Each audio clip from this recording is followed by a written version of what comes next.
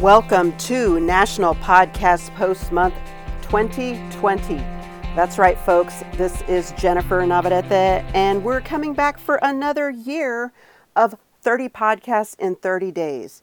I tell you what, this year has been a real challenge for us in general, as not just here in the U.S., but as a global people.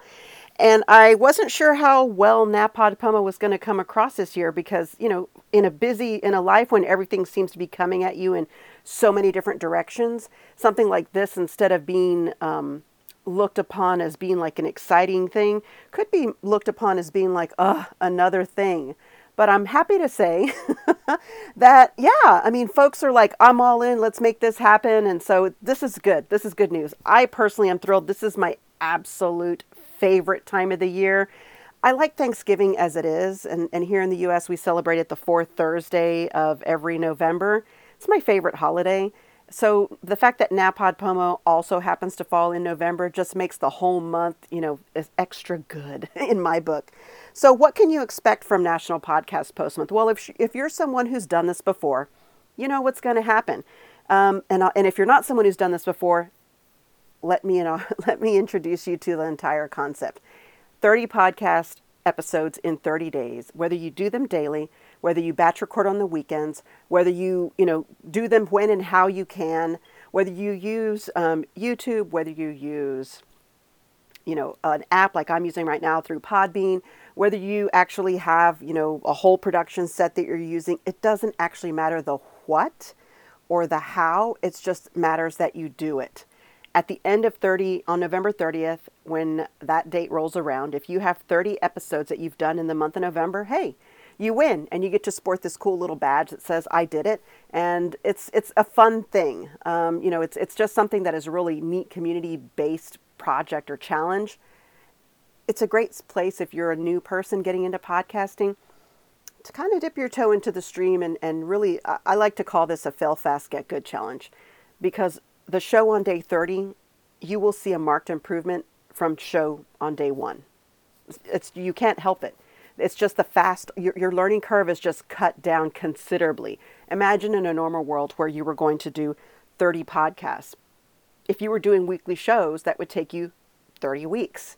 Here you're going to get it done in 30 days, in 1 month. So you learn, you fail, you mess up, you're like, that's terrible. You actually don't have time to sit there and wallow in how terrible something was because you've got a show coming the next day. And that's what's a really nice thing about it is that it allows you to fumble around. This is a place for you where you give yourself permission, where we all give ourselves permission to kind of try something new. If you're a new podcaster and podcasting is brand spanking new to you, this is a place to really kind of learn the community, get a sense of it, find your voice, and get comfortable and make a decision on what kind of podcast you want to do. You may think you want to do a solo show. You may think you want to do, a nugget show, 10 to 15 minutes. You may think you want to do a 20 to 30 minute commuter show. You may think you want to do an interview show. You may want to co-host. You may want to do audio drama. This is a good place to test all that stuff out to see if you actually like it before you invest, big dollars and extra time into it. In 30 days, you will either know that you absolutely love podcasting and this is a thing for you, or you're going to go, whoa, totally not my thing. Glad I found that out and didn't, invest a lot of money and a lot of time into it. The great thing about podcasting nowadays is that all you need is an app. It's really that simple. If you've got a phone and you've got an app, that's really great. Or even one of the podcasts I'm doing with a dear friend, we're using Blog Talk Radio. You just call in on your phone. You call a phone number. It's like that old-fashioned call-in show. You don't even need an app with that one. You just have to call in and do the show. Now, granted, somebody's got to man the switchboard and you do that through the web, but, pretty low barrier to entry. Really, really easy to kind of get started and see if this is going to be something for you. Another thing that you can expect in the coming weeks is that if you're all in right now, because it's November 1, we're just kicking this off. In my experience in the last 13 years of NaPodPoMo, I will tell you that week 1, everybody's jazzed. Everybody's energized for this. You've been planning about it. You've been thinking about it. You've got energy for it. Then week 2 is going to roll around and you're going to realize you may have bitten off more than you can chew. And that's okay. That is a totally normal feeling and very valid. And all of a sudden you may realize that life may get in the way of your plan, which is why you don't have to podcast every day. You can podcast when you can. You can do makeup shows. You can batch record on weekends. Heck, if you wanted to show up on November 30th and record all 30 episodes on that day, still technically a winner. So it's entirely up to you. Now, week 3, what's going to happen is that week 3, you're going to question your sanity and wonder why in the world you ever committed to doing this, and you're going to want to give up. And I'm going to tell you, the wanting to give up is going to feel like you want to do it. And I'm going to tell you, hang on, see it through. This is really where you hit that wall, the podcasting wall during NaPodPoMo. If you will just see it through. Nobody says you have to podcast War and Peace. Do a 5-minute show. Do a 3-minute show. Get through it. But I promise you, if you will stick it out to week 4, that is when that energy comes back that you had in week 1.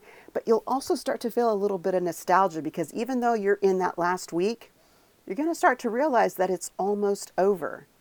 And you're going to start to miss it even though you're still in NaPodPoMo. It is the oddest thing. I have done this for years, and I can just tell you from not just my own experience, but folks who have done NaPodPoMo over the years, they have this very similar thing that happens to them.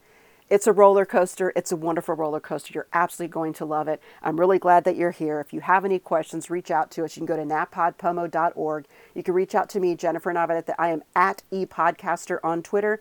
We have a Facebook group.